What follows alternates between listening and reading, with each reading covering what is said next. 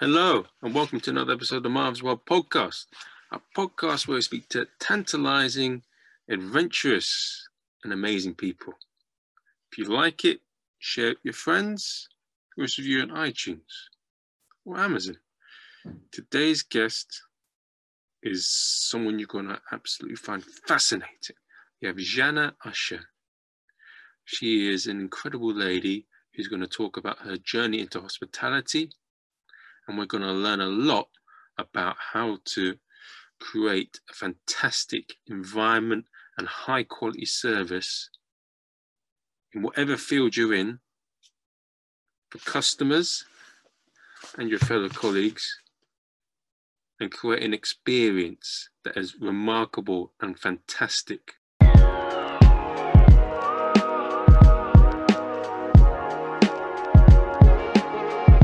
Things are just crazy here. You're in LA? Yes, I'm in LA. Mm-hmm. Oh, okay, that's awesome. I got which part of LA you in? Long Beach? Oh, okay. Uh-huh. My cousins live in near Netflix Tower, near the Hollywood Walk thing. Oh, okay. Yeah, a girlfriend of mine lives very close to there too. But that part of town is really not my cup of tea. It's just so busy and loud and sirens going on all the time. And it is really not my cup of tea at all. Like I like more the suburb area, the walkable and the biking and the relaxing and Oh, isn't Long Beach near the big? Isn't where there's the big sort of race gangs or something with the Asians, the Mexicans, and the blacks? I think it used to be like that a little bit back in the days, you mean with the Cribs and the Bloods and the whole and that with the red and the blue and all of that stuff. Well, yeah, that sort of thing, because I hear about that. Yeah, it used to be like that, but I mean, I'm pretty sure there's still like gang affiliated people here and drugs, I'm pretty sure, but it's nothing like it used to be. It became very suburby and very cool for families, and because I mean Long Beach is so big, it's such a huge city that it really depends where in Long Beach you live. Like, you can be in a really beautiful part of Long Beach and then 3 blocks down you're like in hell. So Oh shit.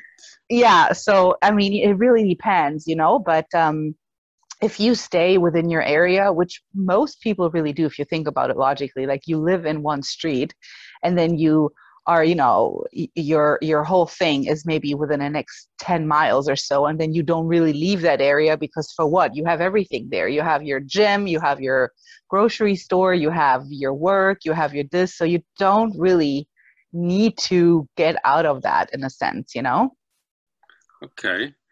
And okay, that's interesting. Oh. And how long Not have that you been? not that you don't go anywhere else, but there's really no need. If you are in your everyday day thing, what's the point of going anywhere else? You have everything around you need, and then you don't really need to go 5 blocks east or south where it's dangerous because, and then that dangerousness doesn't come your way either. Like everybody kind of stays in their own little corners, if that makes sense. Oh, okay. So you're a gangster, basically. You're saying, right? No one can come into your hood. Is that what it is? I don't know. You're funny. No. Just I'm just saying, there's obviously You good sure? parts and bad parts. But where are you? Aren't you in London? Okay. Or where? Hello? Hello? Boom. Can you hear me? Yeah, I can hear you. I can't hear you now. The sound's You gone off. cannot? Oh. Okay. Hello? Can you? Boo. Hello? Boo. Okay, I'll take that out. Hello? Hello? Okay, fine. I was doing... Okay, no worries. What happened after I said you're part of the I'm saying, like, no, I was asking you, aren't you in London or where are you? I'm in Wimbledon. Wimbledon, okay. But isn't it over there too that you have like really nice, really upscale and high class parts, and then you have kind of like little not so nice parts of the city? Yeah, I think it's like with any big city, there's the good parts and then there's Right, what you avoid. right. So that's what I mean. It's the same here, That's exactly how it is here too. There's good things, and then there's not so good things.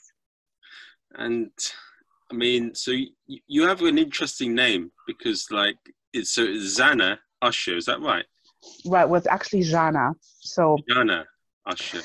yeah, so the Z, so my name Jana comes from Serbia, and the Z in Serbia with an apostrophe, like with a little thing on top of it, kind of like a French little thing on top. The Z Ah. turns the Z into a J.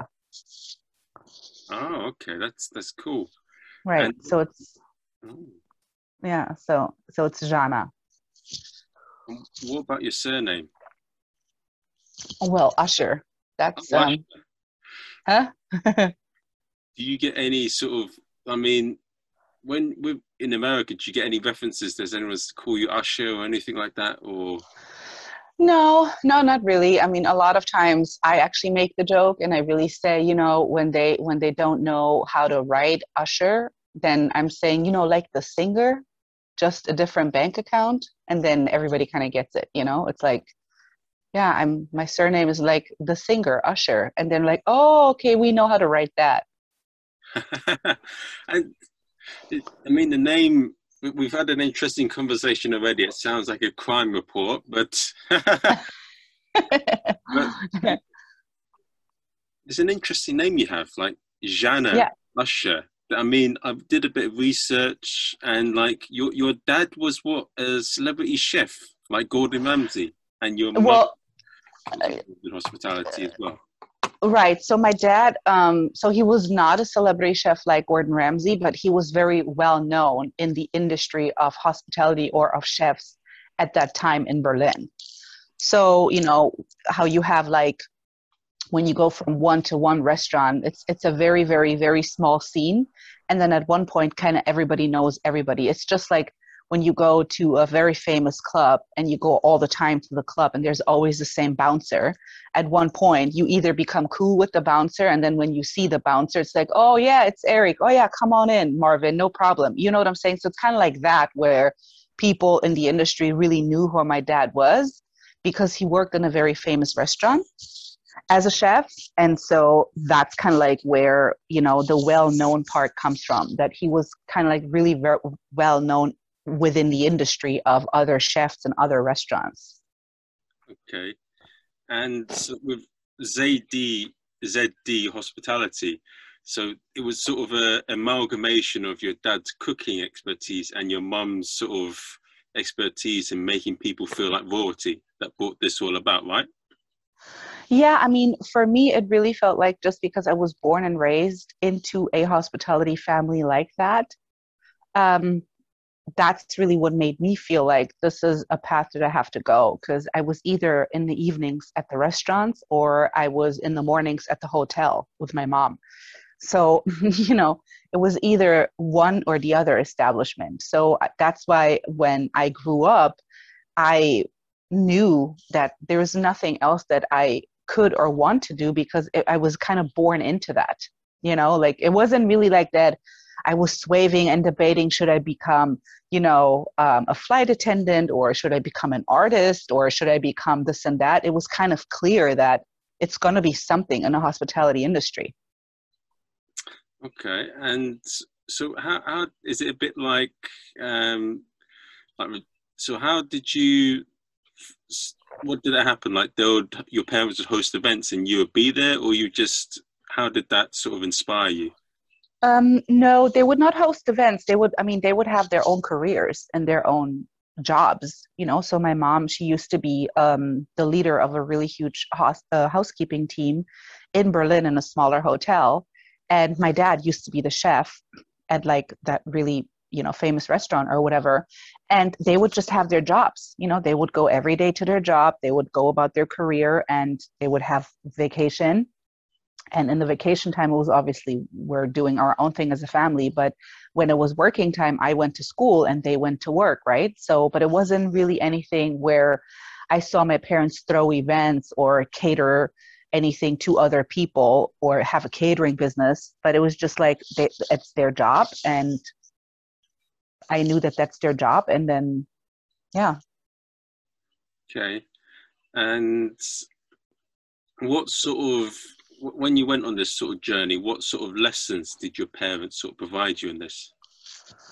You know, one of the biggest lessons that I remember my dad always telling me is when I started off in the world of hospitality was that he always told me to never ever drink or consume alcohol at my job. Because people, you know, when you would consume alcohol or something, it could also be always a test from the owner. Yeah. For instance, he's offering you a drink just to test you if you would be maybe drinking at your job. That could be maybe one thing why he always told me, like, don't never ever, you know, if somebody offers you a drink, just don't do it. Don't drink. And then of course the other thing is you don't want to drink at your job because you want to be fully alert of what's going on. And so with that analogy, I learned how to turn when people did buy me drinks, because I also used to work in very famous clubs and bars. And when I would be a bartender, you know, or the leader of a bartender team, people would come to me and literally invite me for drinks, right? I mean, you know, I would sell people magnum bottles of champagne and they would come to me and they would want to offer me a drink and, hey, just have a shot together and let's go. And I would take the shot, but what they didn't know is I would mix myself a virgin. You know, I would mix myself a shot with no alcohol, and I would do their shots in with real alcohol, and then we would drink shots, but I would drink mine with nothing in it because I didn't want it to insult them. But then later, what I would do, I would go to my boss and I would say, look, like these people bought me 5, 6, 7, 8 shots and, you know, like a bottle of champagne as like saying thank you to me for a great evening. And I gave all of that back and I converted that into tips for myself. So instead of me consuming the alcohol, I rather turned the alcohol that people offered to me or bought for me as thank you gifts. I rather converted that into tips for myself. So that was one lesson that my dad, you know, kind of like told me. And then he always also told me that, you know, don't say anything, like don't give your opinion, or don't really put yourself in a situation where you take responsibility for anything or anyone around you in the job if you're not the leader, you know, if you're not the boss, or if it's not your own team. Because if you're just a number, if you're just somebody and you take up responsibility and you just know it all better and you constantly give your opinion, it can get to a point where the person that gives the opinion feels very used, because the opinions are going to get taken from you or stolen from you or whatever, but you just never get a thank you for it. Does that make sense? So he always told me, like, when you are your own boss, that's when you can say what you really think, or what you really want to change, or how you really want to go about stuff in the industry. But if you're just a worker, you know, if you're just an employee, just keep to yourself, just do your job, just say yes, and just keep on going, because it won't bring you anywhere. And that was really hard for me, because I always like to share my knowledge and give my opinion, because I always had great opinions, you know, but people really didn't see it that way. People really saw it as, oh my God, she comes in here, she's only 2 weeks here at the job, and now she already is telling us how to do and what is missing and how we should go about it, and who is she really to do this. So I would have a lot of friction like that going on at one point, you know? And so that's, I think, what my dad was trying to tell me back in the days is, like, until you're not your own boss, just really keep on going, doing your job. And when you are your boss one day, you can say and do however you please. That is, I mean, that is an amazing piece of advice there. Right. Yeah, I wish I would have seen it as that for a big chunk of my early 20s too, because I didn't. You know, like in your 20s, you just know it all better and you just go about it your own way. And I mean, it brought me some places, but it also really stopped certain things from happening for me in my career, you know? So. Yes, I mean, that what you said there, is that something that can sort of translate to whatever industry you're in, I feel, what you said there. Right. Yeah, because people don't like to feel threatened. They feel threatened. And people, you know, Game of Thrones is very fantasy. And like, you see all these TV programs about heroes being noble and people being this and that, but we're quite fickle and we're quite sensitive to sort of criticism or things that Correct. damage our appearance of ourselves or the world. Correct. We're not always open to change or new ideas. Right. But then it also, I feel that's very correct, just the base of it. I feel like I completely agree with that. But then I also learned over the years of how to really bring across criticism too, because you can bring across negative criticism in a really positive way. And I feel like then people do respond much differently instead of you're just barging in, like an elephant in a porcelain store, you're just barging in and here's my opinion and here's my idea. And yes, then people are very much like, hello, excuse me, who are you? You just started working here. What is it? We've been doing this since so and so long here. And then you just come along and you see this and that, and you want to change this and that. And that fundamentally really led me to knowing that I have to do my own thing, I just really have to do my own thing because I have all these ideas and I feel like I have great knowledge and great experience, and I need to be, or I learned then that I had to be in a position where I'm able to execute that of me. And it could only be executed by me being my own person, by me being my own owner, by me being my own business head, in a sense. Yeah, that I've like often hear in a lot of articles that when you're criticizing, you're giving feedback, you don't tell them they're wrong, but you describe the situation from your point of view and why you say, oh, I don't know, someone does a joke that doesn't work. You say, Correct. You see, when you did that joke there, what do you think the reaction was of the audience? Like, how did they respond? How did you feel? What did you see? And then you get them to see what happened. But if you just tell them wrong, like, that wasn't very good, that wasn't very funny, they get all stiffened up and they're like, how dare you say that? Right. But sometimes it's very important also to just be keeping it real, to just be very honest, especially when you work with staff, right? I mean, the most important thing in my opinion is for the staff to understand that I'm here because I want to help them, right? So I'm not here to take anybody's job. I'm not here to step on anybody's toes. I'm not here to break their work cycle. I'm here to make it all better. I'm here to improve. I'm here to teach you or help you to see how you can improve in the things that you already know and you already are as a waiter on the floor or as a manager on the floor, right? And so when sometimes I come across owners, that's most of the time my biggest challenge, to be honest with you, because they're the owners of that establishment. And because they are making money or they are the big business head of the whole operation, they think that they know it all. But sometimes they just don't, because it's not only an accomplishment or a great success to pull out to be a restaurant or a hotel owner, which is huge. It's a huge accomplishment, but it's also how you run your people. Like, how do you manage your staff? How do you go about treating your staff as the main operation head of your whole establishment? If you're just somebody that once in a while swings by your restaurant or your hotel and you just want to get great service and you don't bother with the staff at all, then that doesn't really make a good impression, first of all, on you. And it surely doesn't make a great impact on your team, because your team is only going to be as good as its leader.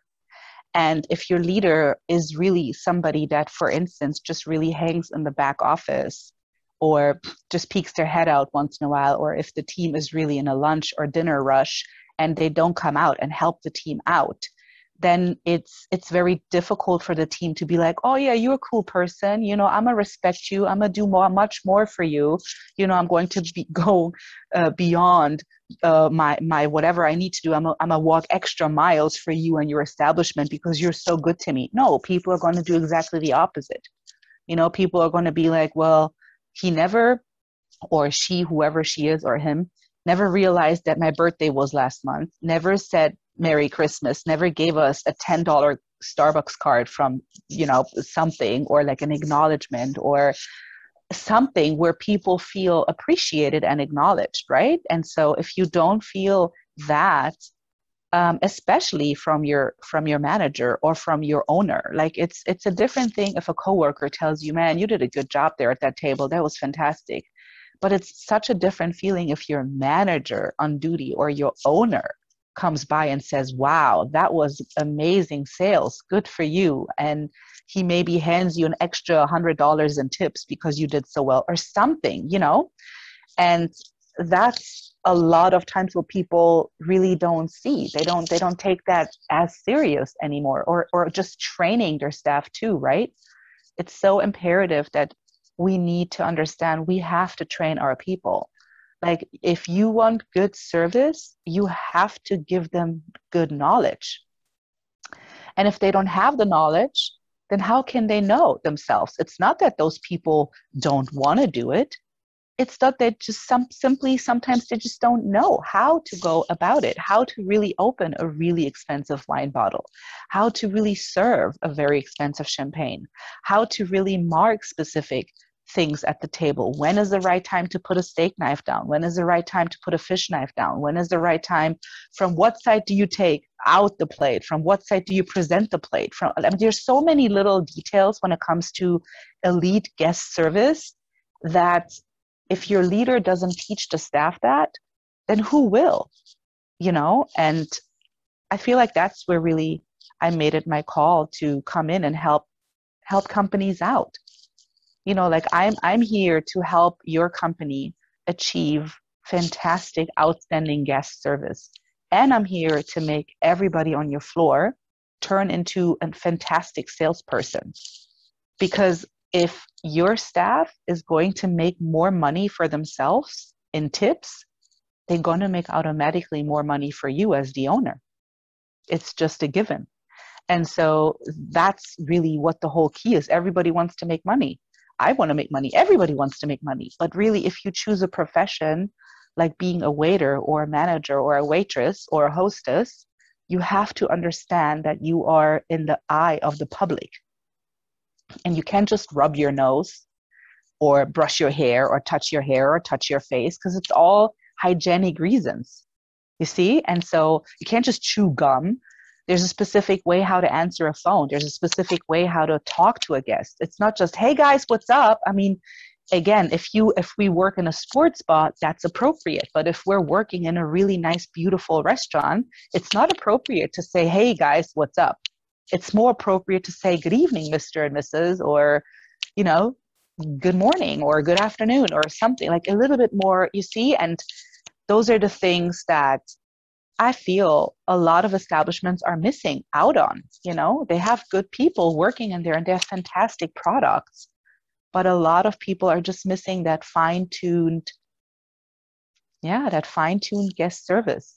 And it really, it has nothing to do with you having to have a fine dining 5-star restaurant to provide 5-star guest service to your guests. No, it's all about who trains your staff. I can provide 5-star elite service in a mom and pop's pancake shop. It's about the attentiveness. It's about how you approach your guests. It's about your friendliness. It's about how you feel internally, what you're putting out there, your energy that you bring to work with. It's, your mindset. Is your mindset on, oh my God, I got to go to work again and I don't really want to be here? Or is your mindset going to be, you know what, this is maybe not my dream job, but I have fantastic people around me. My guests are always super nice. I can even get a free pancake out of this for lunch today. Hey, let's just have a good day. You see? So it's a little bit always also the mindset that people bring, and then the problems that they have in their own life, you see? So I feel like coaches and trainers, we are a little bit also psychologists and therapists and moms and dads and, the missing person in your life, what's going on right now. Because, when my mentors always told me, whatever is going on in your life, do not bring that to work. Do not ever bring that to work. We don't care if your cat died. We don't care if your boyfriend broke up. We don't care about any of that. When you step into this establishment, you need to turn on your the show must go on attitude. And I understand the philosophy. I don't really go by that, to be honest with you, because we're all people and we all going to have really bad days and really bad weeks and really bad months even, where we need people to cheer us up, to be understanding and to be like, look, I know you're a good person. I know you're a fantastic waiter or waitress. I know you're a great manager, but I see that something is off in your private life. How about we go and have a glass of wine and talk about it? You see, so it's a little bit, it's a little bit of, you want to show your team that you're there for them. You want to show your team that they matter, right? And yeah, I mean, there's a fine line between making your team understand that when we work, right? We can talk about your problem. We can go and, maybe have a glass of champagne or glass of wine after the shift. But right now, we need to take care of business. But then when business is over, just come back to that. Don't forget, just remember, Casey or Julie or Peter or whoever seemed very down prior to service. I'm going to go and check on them right now, I mean, look, there is so much to unpack there, and it's amazing what you said there, because like working in comedy and being into so many restaurants and different places, there's so many places that don't do any at all of what you suggested, and it's all about the money, and basically people, the staff and the customers are treated like cattle. Right. And I think, I think it's not only in the world of comedy, but it's in the world of any business. Yes, in everything. And don't get me wrong, there is fantastic leaders out there, and there is fantastic managers out there, and there are fantastic working teams that really created their healthy work environment together as a team. There is, because I personally worked in a few of them, yeah. But majority is a lot of times people not even being from the industry. Managers that are not even from the industry, and they're trying to teach you now something about the industry where you just think to yourself, wait a minute, like I have a bachelor's, I have a master's, like I'm doing this since I'm 14. I've worked in 7 different countries. I think I know what you're saying right now makes no sense to me. Absolutely no sense, but you can't say anything because they're your manager, or they're your whoever, your owner of the place. And that's sometimes difficult, and so I really want people to be aware of, it's fantastic when people want to cross train into other workforces. That's great. But just please remember that it's not just, oh, I'm owning a hotel or I'm owning a restaurant and that's all what needs to happen because I have all this money and I can invest in hotels and I can invest in restaurants and it's great. But there's so much more to that, because how would you as this person even know who to hire to have a successful team? If you're not from the industry, how do you know who to hire? How do you know what right questions to ask a sommelier that you need on your team, or what questions you need to ask a general manager that you're looking to run your hotel or your restaurant? What questions do you know how to ask if you're not from the industry? So it's imperative that you pair maybe yourself with somebody from the industry that kind of guides you or just helps you out to understand the imperativeness of what is really working and what is really not working, and what do you really need in a successful restaurant or in a successful hotel that stuff will really work out,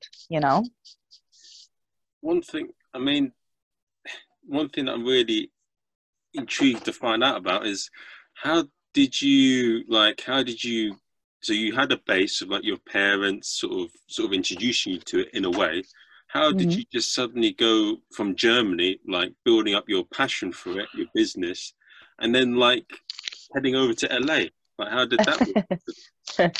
Yeah, I mean, so I always loved traveling, and I always was intrigued by using my job, which was at that time either working in a hotel or working at a restaurant, using my job as a jumping board to go and see the world. So whenever I would go and travel, I would always have a job opportunity and a job offer already set up for me in that specific country and that specific city. And I would just use that to just explore the city or the country and gain more experience and, pump up my resume. So every time when I would jump from place to place, it would be always a higher position or the same position that I already worked in, but with a bigger team, for instance, or something like that. And I don't know, it just started for me because I like traveling. Like I loved traveling already from the beginning. And I loved always being in the profession that I was in. I like that, fast paced and a little bit hectic and everybody's like loudly talking to each other and the kitchen is yelling to the front of the house and people are going nuts in the rush hour of service. And that always was so intriguing to me. And I guess I just used it for my advantage, to be very honest with you. And sometimes in my interviews that I would, have or whatever, people would ask me, well, when they would look at my resume, they would say, well, why are you not keeping a job? Like, is it hard for you to keep a job? Like, we see you bounce a lot, like every 6 months to a year, you leave one place and you go to another. Like, are you not capable of keeping one job? And I'm like, no, I'm totally capable of keeping a job. I just don't want to. I want to travel. This is the purpose I made for me. Like I was blessed enough to find a profession that allows me to travel, but still stay in my profession and still gain experience and work myself up the ladder. And people sometimes saw that as negative, and some people saw it as inspiring, and it's just a nice mix. But that's basically how I got to LA. Fundamentally, that's how I really got here. Prior to that, I was in Florida. Prior to that, I was in Canada. Prior to that, I was in Hungary. I was kind of like all over the place, Switzerland and Germany. And, but yeah, that kind of helped. And then, of course, at one point I met my husband and then he's from here. So that was really like the main reason why I chose, okay, well, LA might be a nice city. But my job definitely, it started with my profession, right? It started with my profession that I choose to go to Florida or that I had a job offer in Florida. And that's how basically everything here in America started for me. And now it's home. Now it's now it's my home base. Yes. Now it's my home base and I absolutely love it. Not that I would not think about living anywhere else because I'm still very open to live somewhere else. I don't think that spirit will ever leave me. Like I'm really easy to pack up and be like, okay, I'm done with this. Let's go somewhere else. I'm fine. Like I don't know. I just love the exploring too much. Yeah. So how do you balance with all these different languages? Like, how do you not forget it? And like, what if you don't know the language? What if you just do sign language or how does it work? So I grew up speaking 3 languages. My dad was Hungarian, my mom was Serbian. So therefore I already grew up speaking 2 different languages from home. And then German, I learned obviously because I was born and raised in Germany. And when you grow up like that, there's no way that you will ever forget anything because it's embedded in you, And I do have still my family that speaks Serbian. I still have other parts of my family that speak only Hungarian. Germany, I have a bunch of really, really, really good friends that I'm still in contact with from Germany, Berlin. And I only speak German, for instance, to my own child too. My son and I, we only speak in German. So that's already how I won't forget because I keep it up. And then when I work with teams that don't speak any of those 3 languages, English is most of the time the language that anybody will speak. English is just so worldwide. And so far, I really never came across a team that never spoken any English or it was difficult to communicate. That really never happened to me at all prior. I think with the way things are going at the moment, though, China might be the next language that's all over the place. Yes, I agree. Yes, I totally agree. Mm-hmm. I've seen the language. It looks like it's challenging. You know, I feel guilty being in England. Most of us just know English, and when I go across to all these other nations, so many people know 2, 3 different languages. Like, oh, for God's sake! Yeah. Yeah, I know, but Europe is very known for, people learning already two different languages just in their between elementary and high school. You already learn two languages, regardless of what. That's just part of school. Mm. Mm-hmm. It's also sort of the big thing that's happening in China. They make English a big thing over there, and they're really pushing forward. Whilst I think in America, they push Spanish quite a lot, don't they? Mm-hmm. Yeah, Spanish, but there's also a lot of Mandarin here. For sure, Spanish, Mandarin, I hear a lot, French, depending where you are in America, I guess. Yeah, you said a lot of great things. People should definitely pay attention to. And what you said there, sometimes, I think with owners, they just think about the bottom end, but they don't think about the longer end. But if you're providing a great service and a great experience for the audience, or if you provide Right. a great experience for the staff, as you said, they'll Right. put that extra mile in, thus providing a better experience to the audience, and then you make more money. Of course, it's gonna come automatically to you. Money will always come automatically to you if you are doing a business, or if you are doing something with purpose and it's good purpose from your heart. Money will come to you regardless. But a lot of people don't, like, a lot of people have the tendency of needing to have it right then and right now, and they're stressing about the fact that I need to make this and this much money this month. Like, I have to hit this and this goal, which is great to be goal oriented, but it's going to be okay. Just focus on what you have internally, and that's your staff, that's your team. That's the people that work for you, or that's the people that surround you, your, like you said, your audience, your customers, your guests, the people that choose to come in your establishment, because there's so many restaurants, there's so many hotels, there's so many comedy clubs, there's so many whatever of everything. And if people choose to come in your establishment, you have to acknowledge that, and you have to be appreciative of that, because people always have a choice.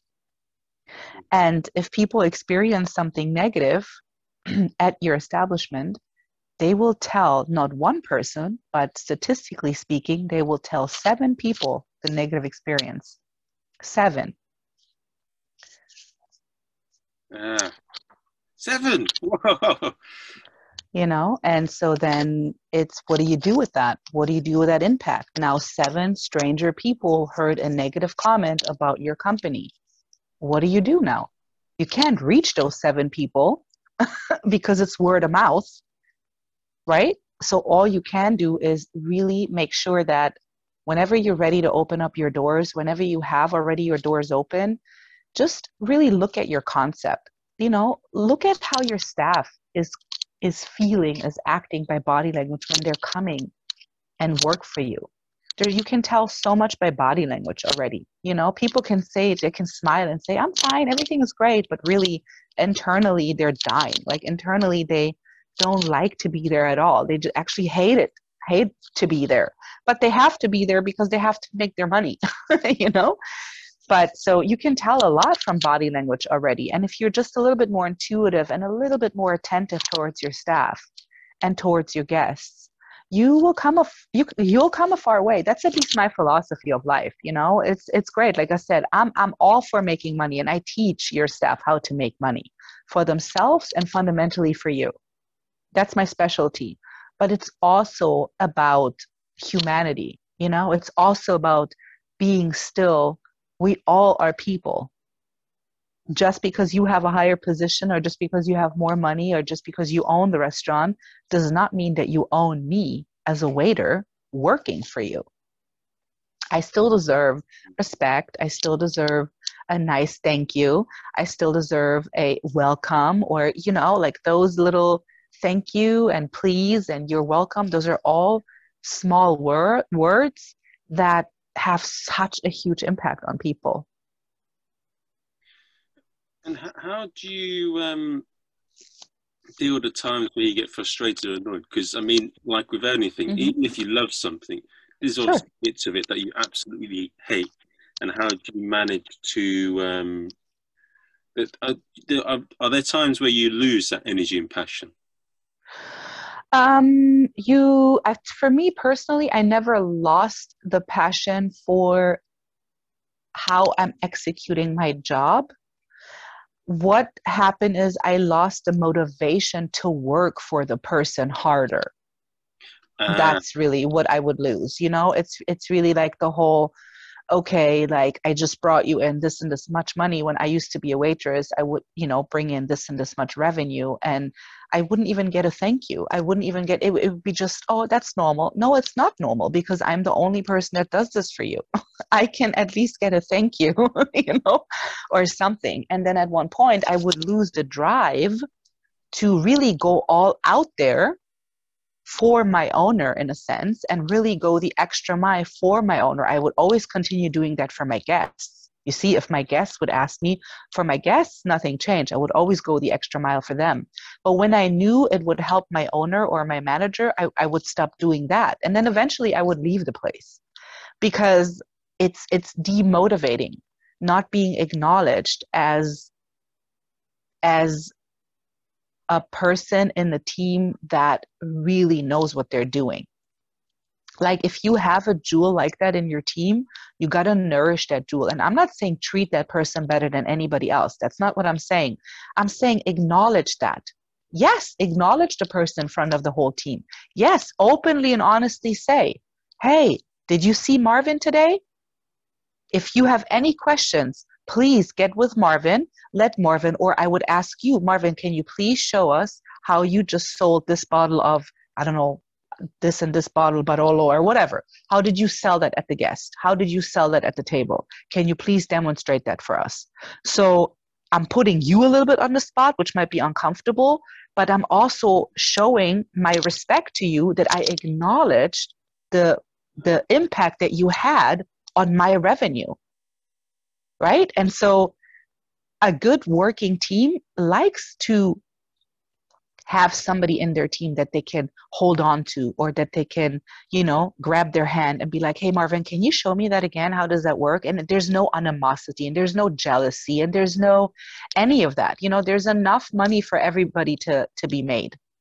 There's no need to be jealous. There's no need to be greedy. There's no need for any of that. There's enough for everybody to come around. It's just really the key of finding the right people and mixing them together, and then creating a beautiful team that has the same mindset as hopefully the owner or your leader. Now, you made a good point there about finding the right people. And I've got sort of 3 questions that I'd like to add on that. So sure. With you guys as a company, how do you make sure that you create a fantastic experience for the people that are working there, but also the audience, like the customers? And how do you guide owners that are maybe a bit set in their ways to your way of thinking, so they can offer a good product to their customers? Right. I mean, fundamentally, it always comes back on your revenue and on your reviews, right? Like, if you know that your revenue isn't where it needs to be, then hopefully you are aware that something needs to change.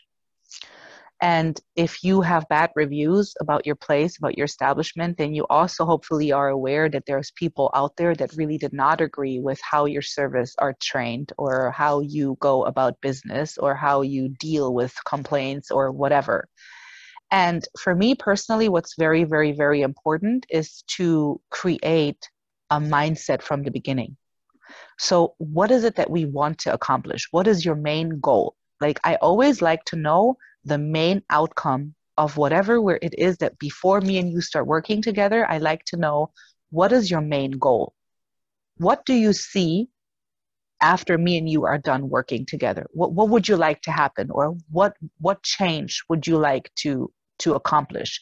And then I kind of feed on that, most of the time people tell me, oh, I would like to have more revenue. I would like my staff to listen to me better. I would like to create a better work cycle, or I like to help my staff to be better salespeople on the floor, or, you know, and so, or I don't have the right staff. I need to find good staff, or I want to revamp my whole entire establishment, or I just want you to come in and check my team out incognito and tell me how they're doing. It really depends on everybody's individual needs. But yeah, coming back to your question, if somebody is set in their own ways, which happens a lot, because you got to remember, they have been doing that since so long, right? They have been having this establishment or owning that restaurant or owning that hotel since so many years. It got passed down from my grandfather down to my dad, now down to me, blah, blah, blah, blah, blah, blah, blah. And they've been doing maybe one specific things for generations like that, right? And in some cases it works, and in other cases it doesn't work. And most of the time, how you can get them to get a reality check is to just be honest, is really to be just honest to them and tell them, hey, look, this is really what is going on. I'm not quite sure if you are aware, if you're not aware of that, but this is what I see. Of course, they have the choice to believe you or don't. But if people call me and my company to come in, most of the times they are ready for something to change. Like, they're in a need of something. They're in a need of more revenue. They're in a need of better staff. They're in a need of a revamp. They're in a need of something. And so most of the time they are willing to listen what I have to say, or to listen to the suggestions I'm giving. And I'm not trying to change your dream.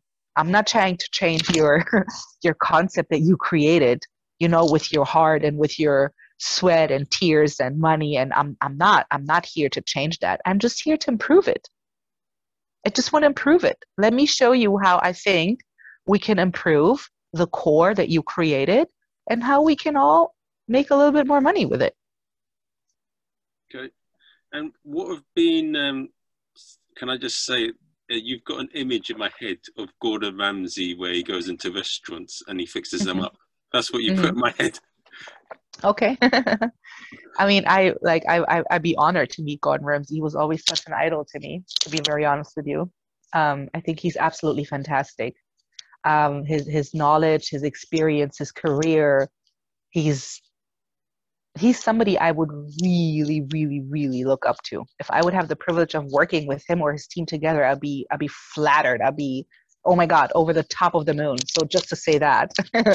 But yes, I like to be compared to somebody like that, because you see, my passion is to come in and fix and help and move on to something new, to a different thing. Like I like to combine my two loves, which is traveling and using my knowledge to make things better. And if I can accomplish that for anybody, and it really doesn't matter if you a big hotel with 500 staff, or if you a small restaurant with five people staff, it doesn't matter. It really doesn't matter, because whoever thinks that they want to improve and they don't know where to start, or they need help, I'm here to help. Especially now with this whole COVID, people can call me if they have questions, if they don't know where to start, what to do, how to go about something. Call me. Go on my website, just log yourself in for a call. I'll call you back. It's no problem. Like, I feel like in this time right now, we all have to share. It's almost like a duty. We have to share knowledge where we can help each other out, because everybody is affected by this whole COVID. Everybody. And if we can help each other out, by a phone conversation, or if somebody can just call me and let off steam, or just ask me, what would you do if it will be your restaurant? And I can help with that suggestion. I'm happy to help. This isn't really the time of, oh my God, we got to make a bunch of money, and every person that calls me has to be converted into a client. And no, I mean, is it the goal? Yeah, it'd be great. But if not, it's fine. It's not the main goal that I'm after. I'm after putting myself and my company out there and wanting to achieve something amazing in the world of hospitality. I just want to be a part of that beautiful world. you know? And what would you say are the keys for providing a great experience for customers in hospitality? How do you like prepare beforehand? How do you do it during? And how do you make a great experience after? So I think when it comes to training, when it comes to training a team, it's very, very important to make them understand that you are a servant to people, right? Like, I mean, you choose this profession because you choose to serve people, right? And a lot of people, when they get that concept, they understand that they can change that guest's life or that guest's mood in that moment. If you have like this fine-tuned thing of, I know how to handle a really upset guest and how to act with my body language, what to say at the right time, how to how to give my service, you can turn that person into being all of a sudden from really grumpy to okay. And when they leave, maybe even happy, right? But you have to have that fine-tuned knowledge of how to handle, how to go about it. And that's what I'm helping you to see. That's what I'm helping you to get to train, and how do you go about it is, I mean, your guests are your number one priority, first of all, right? Your guest is your number one priority. Regardless of what the guest is needing or looking for or wanting to have, you got to find a way to make it happen. You got to find a way. I don't know answers. I don't have it. I don't like no. I don't like all of that because we can make it happen somehow. And if you don't know the answer at that point, just say, I'm sorry, I'm not able to answer it right now, but I will find an answer for you. And go and talk to your manager. Go talk to your teammates. Go find the answer, But that's how you're going to be different in your establishment. If the guest really feels that they matter, right? That they matter. So when they enter the establishment, how great would it be? Just imagine you're making a reservation at the hotel or at the restaurant and you get there and the person that pulls up your reservation tells your name, Marvin, whatever your last name is, welcome, right? And so they're bringing you now to the table and now your waiter approaches you and says, hello, Mr. whatever your last name is. Hello, Mr. Marvin. How fantastic is that? Wouldn't you feel so, oh my God, how did they know my name all of a sudden? Like, wouldn't you feel so flattered that a stranger person that you never saw in your life all of a sudden knows your name and greets you with your own name? But really, what is behind that? It's just a good working environment. It's just working together and training your team on how to properly communicate things to each other. Because if the host then that took your reservation already goes to the waiter that will serve the table where you're going to be seated, tells the waiter, those are your guests for tonight, those are the names, this and this person has an anniversary, this and this person has a birthday, whatever, and then the waiter is already prepared forehand and he knows who comes in a section, what time, he can address everybody with name. But you see, it's so simple, but nobody really does it. But why not? Isn't that fantastic? When we all go places and we're being acknowledged like that as people and as guests and being, in a sense, appreciated that we're choosing to be in this establishment today instead of another, it'd be great, right? But so this is where we need people that take it up on training, teaching this to their staff, people that convince the owners, no, you need this. You need this training for your staff, and yeah. Now, I can see that you've had quite a journey during your sort of into finding your passion. And one of the things that I'm intrigued to find out about, what have been the incidents that have taught you most during this to get to the level you're at now? And what have been some moments where you've been, what the hell is this? Mm-hmm. So I feel like my letdowns taught me the most. Really, my disappointments, my letdowns, when I didn't get a job that I really wanted, when, I don't know, when I had to leave a place because of, certain reasons, or when I got let go of a place, for instance, or yeah, letdowns in Germany. And then the second question is, I mean, I had a very, very, very difficult journey when I came to America, because I came here on a working visa, J1 back in the days. And I think I had over 6 different working visas in this country. And at, times in between, it was really like, what the hell? Like, I don't understand. I got to pay how much for the lawyer? I got to do what again? I mean, when I used to live in Hollywood, I didn't even had a car. I biked everywhere with my bicycle. Like for 2 years, I didn't own a car because I was so busy paying lawyers for these visas and so busy trying to find job sponsors, just staying in this country, that yeah, at times I was like, I just like, God, do you really want me to be here? Like, I mean, can you do something? I don't understand what's happening. But now looking back on it, I know, or I think I know why everything happened, and I see in everything such beautiful reason, even though in that time it sucked to go through that, it really, really, really did suck. But now it was such a great lesson, it was so helpful for me to grow as a person and as an individual, and just help grow my idea about my own business, and rework everything and go back and do it again and go back and do it again. And then, like, I mean, my business plan was like 10 times on paper before I actually went with it, So, I mean, it was a journey for sure, And one of the things that must be quite intriguing for you is that when you're working on events or working with people, or and you meet people that you're really in awe of, like you said with Gordon Ramsay, and how do you deal with people that you're in awe of without do the job well and not be too affected by them? Right. I mean, I learned that very early on because I worked for very, very, very big name hotels and very big name restaurants, and we would have celebrity guests all the time there. So I'm kind of used to working with celebrities or for celebrities like that. It's nothing really new to me.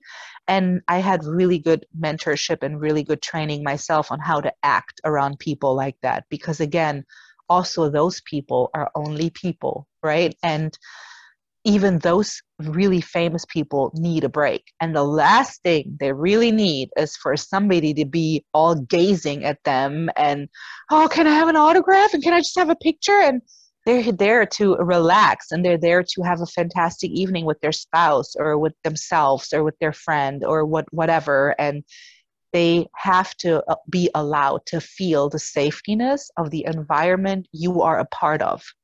Right? And if you work in a good trained environment, you will know that you have to offer that to those type of really high VIP guests. Like you are a part of a safe environment where people like that can come in and just relax and have a great evening, and don't worry about paparazzi, don't worry about pictures, don't worry about questions, don't worry about autographs, but they can just have a beautiful bottle of wine, a beautiful 3-course meal or 4-course meal, and just hang out, right? So I learned how to acknowledge who they are, but let the excitement not come out.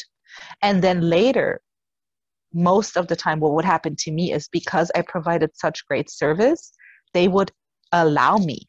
They would come to me and ask me, would you like a picture? Would you like an autograph? Yes, sure. Thank you so much for asking me, And sometimes that happens. Sometimes, of course, it didn't happen. And it's not the goal. It's not the goal for that to happen. The goal is for you to provide the safety and this fantastic service that they feel so relaxed in. And if really a high-class celebrity like that comes to you as just a waiter and tells you or offers you an autograph, you did something right, So yeah, I mean, it's of course the first moment when you see a person like that, you're like, oh my God, that's such and such, oh my God, oh my God, oh my God. But then you go in the back office, you let it out for a second, right? and then you come back in and you do your job. You do your thing while you in a sense there what you hire to do. You go about your professional job and you execute your job. And do you find with the hospitality experience, with each country and even sort of each state in America being so different in terms of the way they operate, how do you sort of adjust your service or thoughts based on that? It's all the time really about the needs and the wants and the ideas about the client I'm working with. So really, to me, it doesn't matter. To me, it doesn't matter because I'm very adaptable. I'm really all about what is it that you're trying to accomplish? How can I help you? What do you want changed? What would you like to achieve? And then we work on that. And it really doesn't matter if you or that country or that culture eats for breakfast a big bowl of cereal, or they eat for breakfast, a big steak and potato. I don't care. That really has nothing to do with why I'm there. I'm very adaptable, and I'm very whatever it is that they need, I will customize my work around them to make it work for them. Because I'm also in the serving industry. You see, I never left that attitude never left me. I still know today I'm a servant to my clients because I am. I chose this profession. I know when I'm working with clients that I am serving them with certain information, with certain ideas, with certain things that we're trying to put in reality, right? So I still understand that fact. I mean, they basically pay my bread and butter. So it's nothing different other than being a waitress. It's just a different profession that I'm doing. I'm helping to make your company run smooth, and a waiter helps your evening to go smooth. But it's the same thing, really,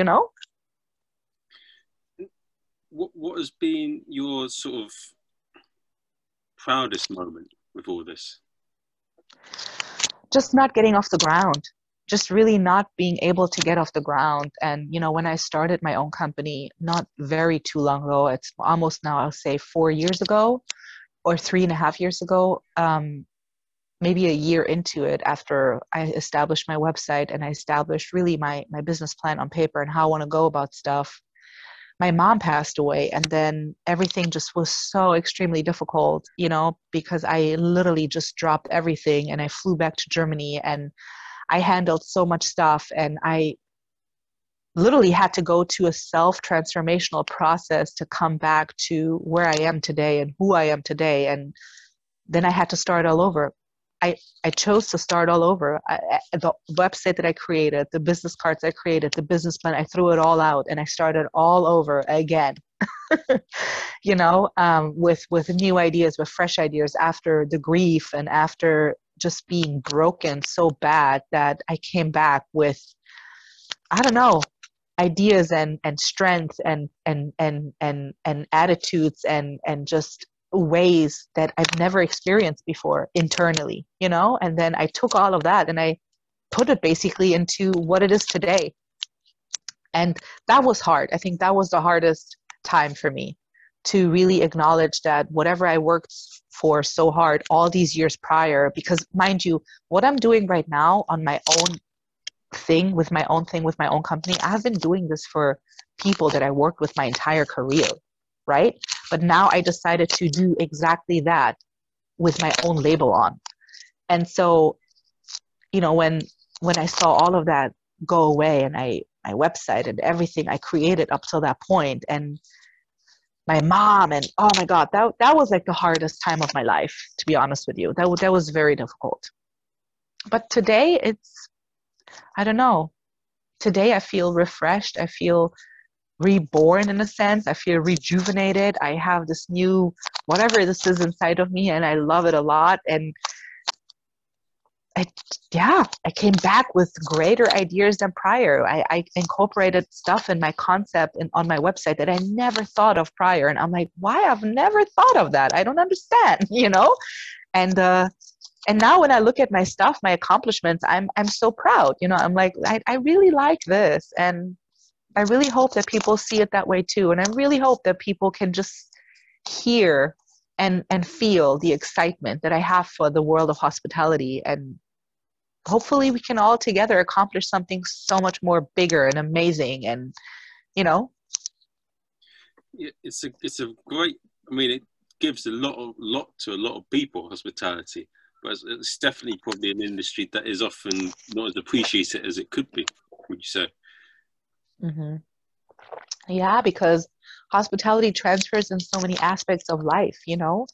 It could be also just a candle shop, you know. It's customer service in general. Like the big huge umbrella, even with hospitality, is customer service. How do we treat customers? How do we treat guests? How do we, you know, and how does that translate in your own personal life? You know, when you have company, when you go somewhere for a company, how do you act? You know, do you just throw their stuff away and, like, you know, smash the doors, or are you very cautious of that? Are you acting in somebody else's home like you act in your own home? You know, are you treating your company the same way you treat yourself when nobody's there? You see, so it translates in so many things. Hospitality is just everything in life. It can be compared to everything in life. You know, being attentive, being friendly, being punctual, being helpful, going the extra mile, you know, doing a little bit extra than you have to, right? That's all hospitality. That's all effort that is given from internal, not because it has to be. And when that's happening, trust me, your tips will flow, because people feel that. You know, people feel the genuine friendliness that comes out of you. People feel that. And when you really do this because you really want to, even though you have to, okay, and even though it might be just a jumping board for some people, but you're really doing this because you appreciate people and you appreciate the space that you are in at the time in your life, trust me, your tips will flow. The more grateful you are, and that's for everything in life, right? The more grateful you are with the position that you are in, even though it's the worst position that you possibly could be in, but you're still grateful. Because trust me, in every horrible position that anybody was or is going to be in, there's always something that has to be learned out of it. And if you will not learn, if you don't acknowledge the lesson, it will come around again. You know, I'm a perfect example for that. A lot of times at the beginning of my career, you know, in my early teen years, I was like, I don't know why I'm still again in this position. Again? Why? You know, until I really got like, okay, there's something that I need to learn here. There's something I need to do differently than I'd done it before. And for me, it took 10, 12 rounds sometimes, you know, with one example. But then eventually I got it. But you felt more valuable as a result because it was a struggle, because you've gone through a journey of ups and downs and it's been like a roller coaster. Mm-hmm. You've enjoyed it more and you feel like you've gained more from it. Whilst if it was an easy path, if things went just well all the time, maybe it wouldn't be as much fun. Yeah, I mean, so it would have been definitely not as impactful on me, for sure. But believe me, sometimes I would have not hated on things being a little bit more faster, a little bit more easier. I'd be like, yeah, that's cool. That can come right now, please. Thank you. You know, like I would not hate it that.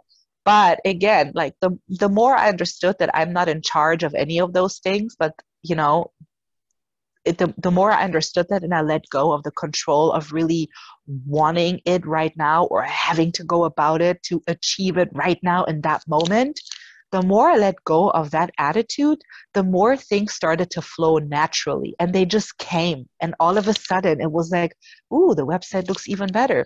Ooh, this client just called me. Ooh, this is a great idea. Oh, this opportunity just popped up. Ooh, this opportunity just popped up. Oh my God. You know, and so the more I learned to really allow whatever is meant to be to come to me and gain this attitude of whatever is supposed to come to me will come to me, and just let it be and just have that mindset. Whatever is meant to be to come to me will come to me, and move on. Go about your day. Have a cup of coffee. Go for a run. Paint a picture. Go watch a TV show. Meet a friend. Whatever. but don't dwell on it anymore. Don't sit there and be like, oh my God, I don't know what's going to happen, and when is it going to happen, and how is it going to happen, and can we even, and blah, blah, blah, and da, da, da. No, you have something, you have a dream, you have a vision, put it out there, write it on a piece of paper, let it go. Go about your day. Don't worry about it no more. Yeah. That is amazing. That is amazing.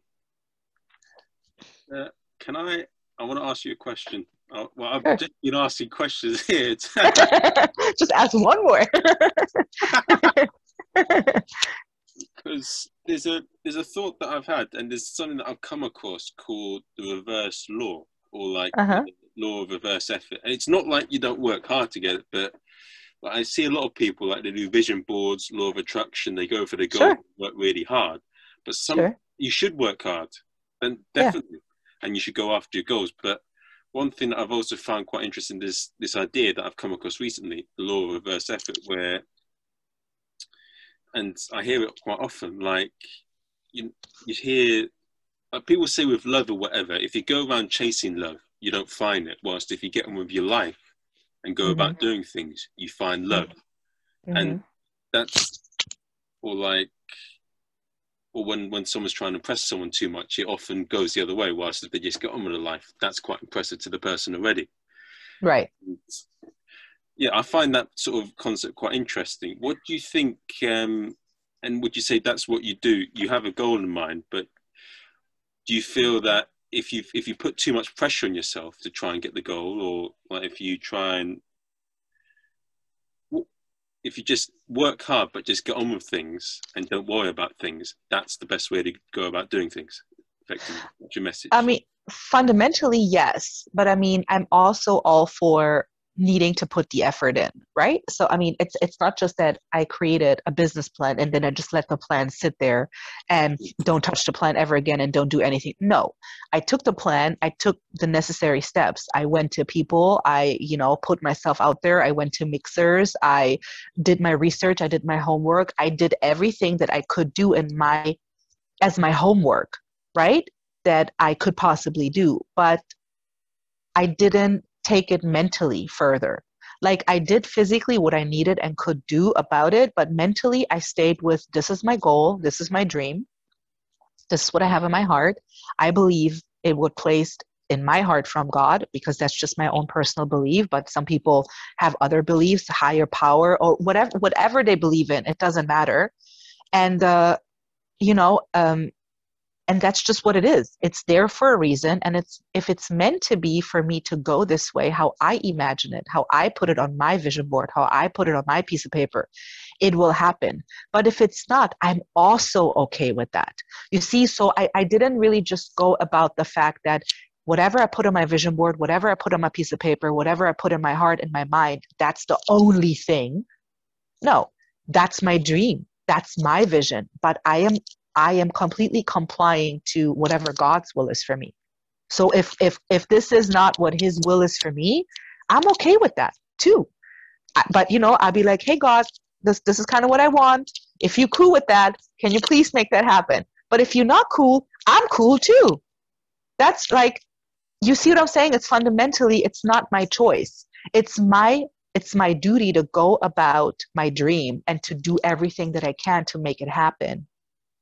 Right? Put myself out there, create a beautiful business site, create good, business cards, have a good concept, talk to people, invite them in, share my ideas with them, and then but if I don't have clients forever, then maybe God is telling me, like, look, great idea, but this isn't what I want you to do in life. And then he shows me, or I'll figure out what else it was. Does that make sense? So I'm not so focused on my own dream that nothing else could ever matter. I'm still open to whatever comes in my life that I will engage with. But yeah, I have my own dream in my heart. I have my own vision. And I think that's great if people have that, because that's really how things will follow you. When you have these good ideas, when you have these good intentions, when you have this vision or whatever, the doors will be opening to you, even if it's just maybe somebody entering your life and telling you something that you needed to hear to maybe not even make that your vision anymore, even though you thought that's your vision your entire life. You see, but if you would have not been open to that, you would have never known. You would have been so, you know, so just straightforward thinking and no left and no right and no up, and it's just one way thinking. And you would have missed opportunities. You would have missed people entering your life, trying to teach you, trying to show you, trying to present something to you. So I think it's always very good to maintain open, right? Maintain an open attitude, maintain an open heart. But yeah, if you have a dream, please go about it. Put it on a piece of paper, put it in a vision board, write it in your journal, talk to whoever you believe in most about it, and just try and make it happen. Go and try it out. I mean, you won't lose anything, but you will regret if you maybe never tried. Yeah. Right? So just go do it. Just go do it anyway. Even if you're scared, even if you crap in your pants, even though you're like, oh my God, can this ever happen? Go do it anyway. Go do it anyway, Exactly. Like Mm-hmm. Nike and Michael Jordan. You miss 100% of the shots you don't take. That's correct. That's correct. Yeah. Yeah, I agree. And which are you, a Lakers fan or a Clippers? I'm fan of great basketball in general. Like I'm really, really, really fan of great basketball in general. I don't really have a team. I don't really have a favorite player. I think there's so many players, just like there's so many artists out there that are fantastic and so inspiring. But I don't really have a favorite basketball player that I would say, oh my God, his moves or their moves or whatever. I think there's so many amazing talent out there that it's hard to be like only focusing on one person. I don't know. I kind of like everything that is cool. Yeah, there's so many.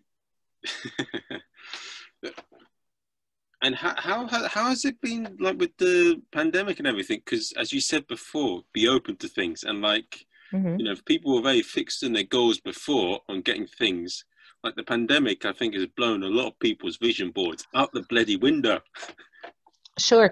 Yes and no. I mean, some yes and some no. The pandemic really, I feel like in general was a time for everyone really to look internal. Because really, what else could have we done in that time when everything was closed, when we couldn't go anywhere, when we couldn't do anything? What else can you do other than please look internal and focus on you and ask yourself, is this life that you have been living so far, is this really what you wanted to do? Or what about that dream? What about becoming a barber, opening your own store, becoming a waiter, becoming a manager, working in a bank, getting this degree that you always wanted? What about that? Is that still in there? Do you still maybe want to focus on that? If yes, go focus on it. Go figure it out. Or maybe the job that you're doing, is that really what you want to continue doing for the rest of your life? You know? And I feel like it was for everybody some sort of transformation. I don't know any person in my personal circle that has not asked really valued questions like that themselves. That something came up in their life where they're like, man, I can't do this anymore, or I want to do this now. It's either I can't do this no more, or I want to do this now. It's one of the other, and yeah, that's really where my own stuff happened too a lot, a lot of my own internal transformation happened in that too, because I had to ask myself the same questions, in other areas of my life. It's not just about my business, it's in other areas of my life too, where I use this pandemic of really doing internal work, bothering with myself, just being with myself, understanding that it's cool to be just with you. Like, that's great. It's you and yourself, and it's awesome. Like it's cool to love your own company. It's great to enjoy being just with you and your own thoughts, and you're not rattled about the thoughts, and you're not, disturbed or anything. You're just mellowed. You're just balanced. You cool. Like, everything is cool, kind of. So I use that time a lot for, meditating and praying and journaling and taking long walks, and just hanging out on my porch, painting, working on my concept, so it was a lot of internal stuff for me. And I think a lot of people really went through that. Business owners that wanted a transformation, investors that really wanted to start to invest finally in their dream or give up in something that they had invested in for so long. Individual people that wanted to break out of relationships, got divorced, got separated, or finally got together with the person they're so long trying to pursue, got pregnant finally, or, adopted finally. So much transformation had happened, and yeah, it was in a sense sad to see, but also so beautiful, because some flowers died and some flowers just started to bloom, and it was kind of like a little bit bitter and sweet. It's a bittersweet symphony. Da, da, da. Right. I'm glad you're singing because I can't sing. Oh no, yeah. If I sing anymore, I'll probably break my screen. Now, Yes. how did you adapt? How have you adapted to it all? Like in terms of the work, though, like with restaurants and all hotels, is everything like how? I know, like a man who runs nomadic casinos. He's Hmm. done one to see his online games now since his events have been shut down. Yeah, I mean, what I really did, I focused my time a lot, and put myself out there to people, on LinkedIn and on Instagram and on Facebook and on Pinterest. I really just put myself out there to really just be a helpful source to people, to just really like, where are you standing right now? How are you dealing with this? Like, what's going on with your staff? Like, what's happening? What are you in the middle of doing right now? Some restaurant owners were just in the middle of opening a restaurant. They're just trying to get permits. They're just trying to get this permit, that permit, and then everything shut down. I mean, that's horrible. Or some people were in the middle of selling their business. Like, oh my God, and everything is shut down. Nobody wants to buy now your business. You just had a deal and now it's no more deal, you know? So I tried to just put myself and my company out there for just to be a helpful resource of however we can help answer questions or guide you through whatever you're going through. Let's just do that together, And that's mainly what I did in all of this, not being able to go anywhere. And then I focused a lot on putting everything that I offer from face-to-face trainings to do all of that online, just to offer all my packages online too, so you can just basically click a button and get my packages and basically take a look at the videos and do all of that. Even though I still believe that, doing that in person is the most beneficial thing for people to do. Like it's something else to train a staff in person instead of them having to watch a video.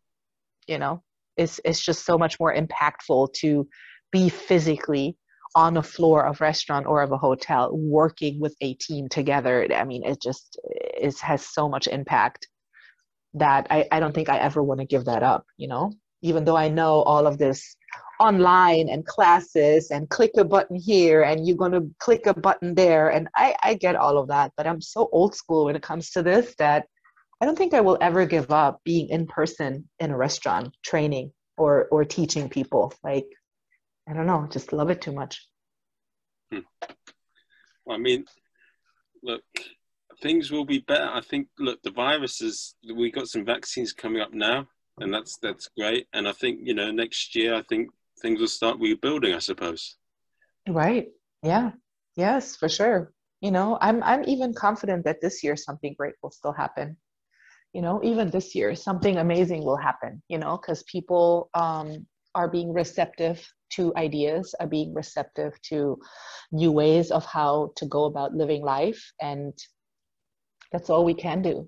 We all need to understand that sometimes things change and that's okay. That is completely okay. We all should evolve and grow. And sometimes growing pains are not fun. No, no. So yeah, but in general, I'm excited. You know, I'm excited for people like you that do these interviews with other people that are kind of like helpful to the community, helpful to the world, putting their own time there and just helping others out by helping yourself. And that's great. You know, this is what we all need. The world needs people like that. The world needs more people where it's like I offer myself to help somebody else to accomplish something more amazing than what I am right now. And when we all do that for each other, something so fantastic will happen, in my opinion, you know? Because it's not just about one person. It's not about one person's business or one person's goal. It's everybody. We all have to be important. Yeah, we should all grow it's better for all if we all grow rather than just right. be focusing yourself. But that is our society. There are the thing with the pandemic, there's a lot of great people. I mean, so many people have helped me. I've helped a lot of people during this as well. Right. It brings out the thing about the pandemic, it brings the best and the worst out of people. I agree. Yeah, I agree with that. Yeah. Now, I hope you've had fun, because I've honestly say it's been a pleasure talking to you. Same. I thank you so much. It was an absolute pleasure to have done this finally with you. I'm so glad that we did it, and great questions and awesome awesome conversation. It was so much fun. What a great start in my day. Mine too. Yeah, super, super, super nice. Yeah. The only thing I want to ask of you now is, like, how can people find out about you and like get in contact? So they can find me on my own website, which is www.zdhospitality.com. And they can also help me grow my followers on Instagram, because I literally only just started, you guys. So please don't laugh at me. And it's ZD Hospitality Coaching on Instagram. Same thing on Facebook, ZD Hospitality Coaching. And all my info is really displayed on my website. So there's like a little form that you can fill out if you would like to have a free consultation about your personal status of wherever you stand in your business. Just fill it out and we will get back to you. And I'm very international. We fly anywhere for our clients. We're not just restricted of being in LA. We can come to you. And also we will stay with you for a little while. You know, we're not just going to give our trainings and seminars and bounce out again, but we will stick with you for a little. You know, we will be the type of team that stays around and actually implements the actual trained material with your team by physically being on your floor as a temporary manager. So that's kind of like part of the package that we will you know, implementing, showing your team physically what we just learned. Because I feel like that's the best way of going about it too. You know, it's one thing to just give somebody a piece of paper and let them watch a video, let them sit in a 2-hour seminar and then just be like, okay, now you know, go do it. Instead of actually showing them how to go about it and showing them how to execute, especially if they've never done anything like that before. You're not going to get it right from just looking at it one time. You're going to get it right from 1, 2, 3 times somebody showing it to you. So that's what makes us different. That's what makes ZD Hospitality different. So I hope that, yeah, I can just help. That's really my main thing. I just want to help and teach people. Give love and support and, yeah, just help people, isn't it? Yes, that's really it. Yeah. Well, best of luck with everything. And thank you. Yeah. Yeah, thank you so much, Marvin. This was an absolute pleasure. And, you know, everybody should have an interview like this. So I hope you're going to get so much more out of this. And this was fantastic. Thank you so much. It's an absolute pleasure. Let's see what happens. And I'm interested to see what you think of the episode when it's out. Yes, me too. Okay, sir. Have a great day. Bye. Bye.